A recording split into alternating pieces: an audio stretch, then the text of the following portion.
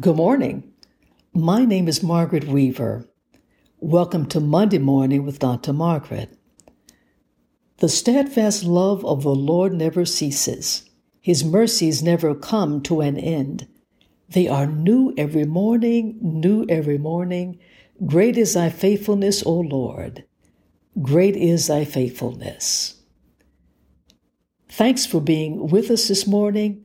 Your support, your prayers, your encouragement are greatly appreciated. Invite others to join us by going to Margaret O. Weaver on Instagram and Margaret Weaver on Facebook. Another option is to go to this website, buzzsprout.com/175-4492. That's Buzzsprout, BUZZSPROUT.com/175-4492. Our theme for today is, They chose a king rather than God. In 1 Samuel chapter 8, verses 19 and 20, the New King James Version, we read, Nevertheless, the people refused to obey the voice of Samuel, and they said no. But we will have a king over us, that we also may be like all the nations, and that our king may judge us and go out before us and fight our battles. Let us pray. Our Father, we declare that you are a holy God. Today we choose to worship you. We worship you in all the beauty of your holiness. We submit to your lordship. We thank you for your presence even now. It's in Jesus' name that we pray. Amen. Last week, we talked about the children of Israel telling Samuel they wanted a king. They no longer wanted Samuel to be God's spokesperson. They wanted a king.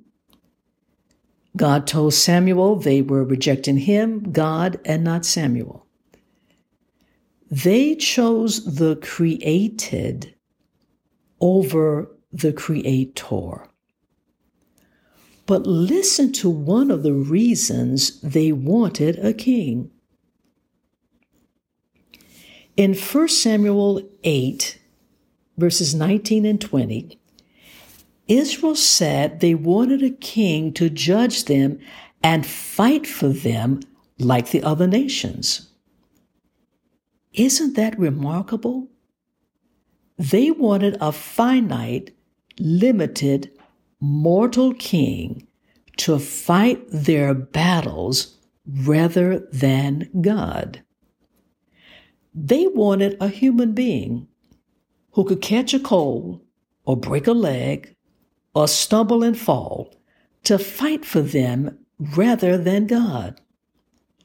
They wanted a man who had to go to bed and rest at night to fight for them rather than the God who neither slumbers nor sleeps. Unbelievable. Israel reached this conclusion after all the supernatural battles God had won for them.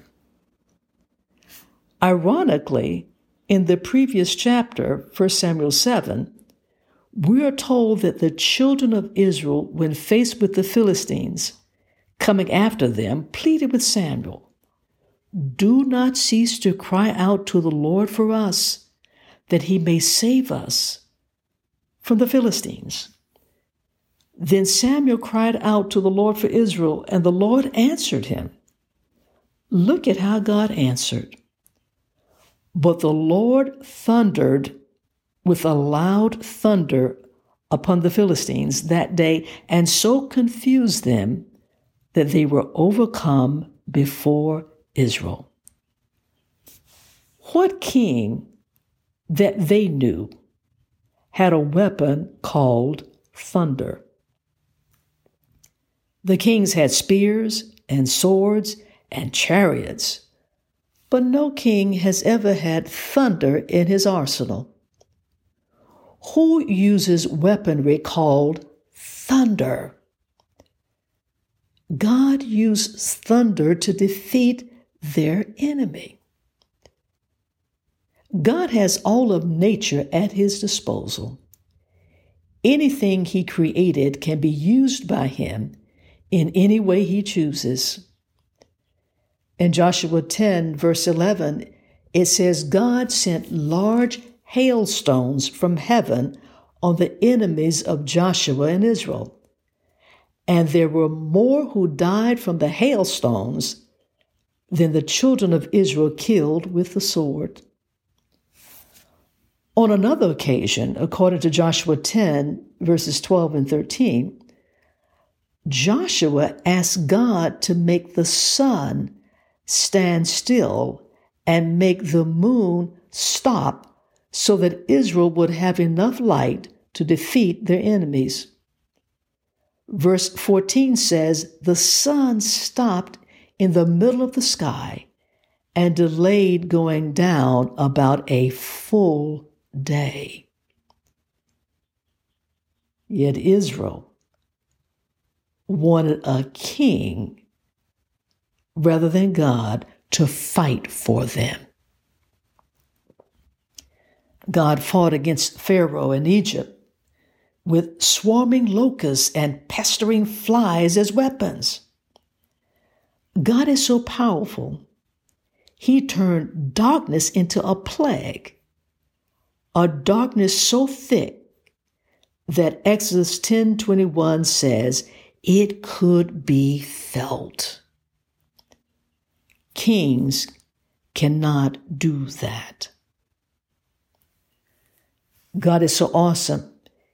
He can use weapons in any way he chooses. He can part the waters of the Red Sea to save his children, and then turn around and use that very same Red Sea as a weapon to destroy their enemy.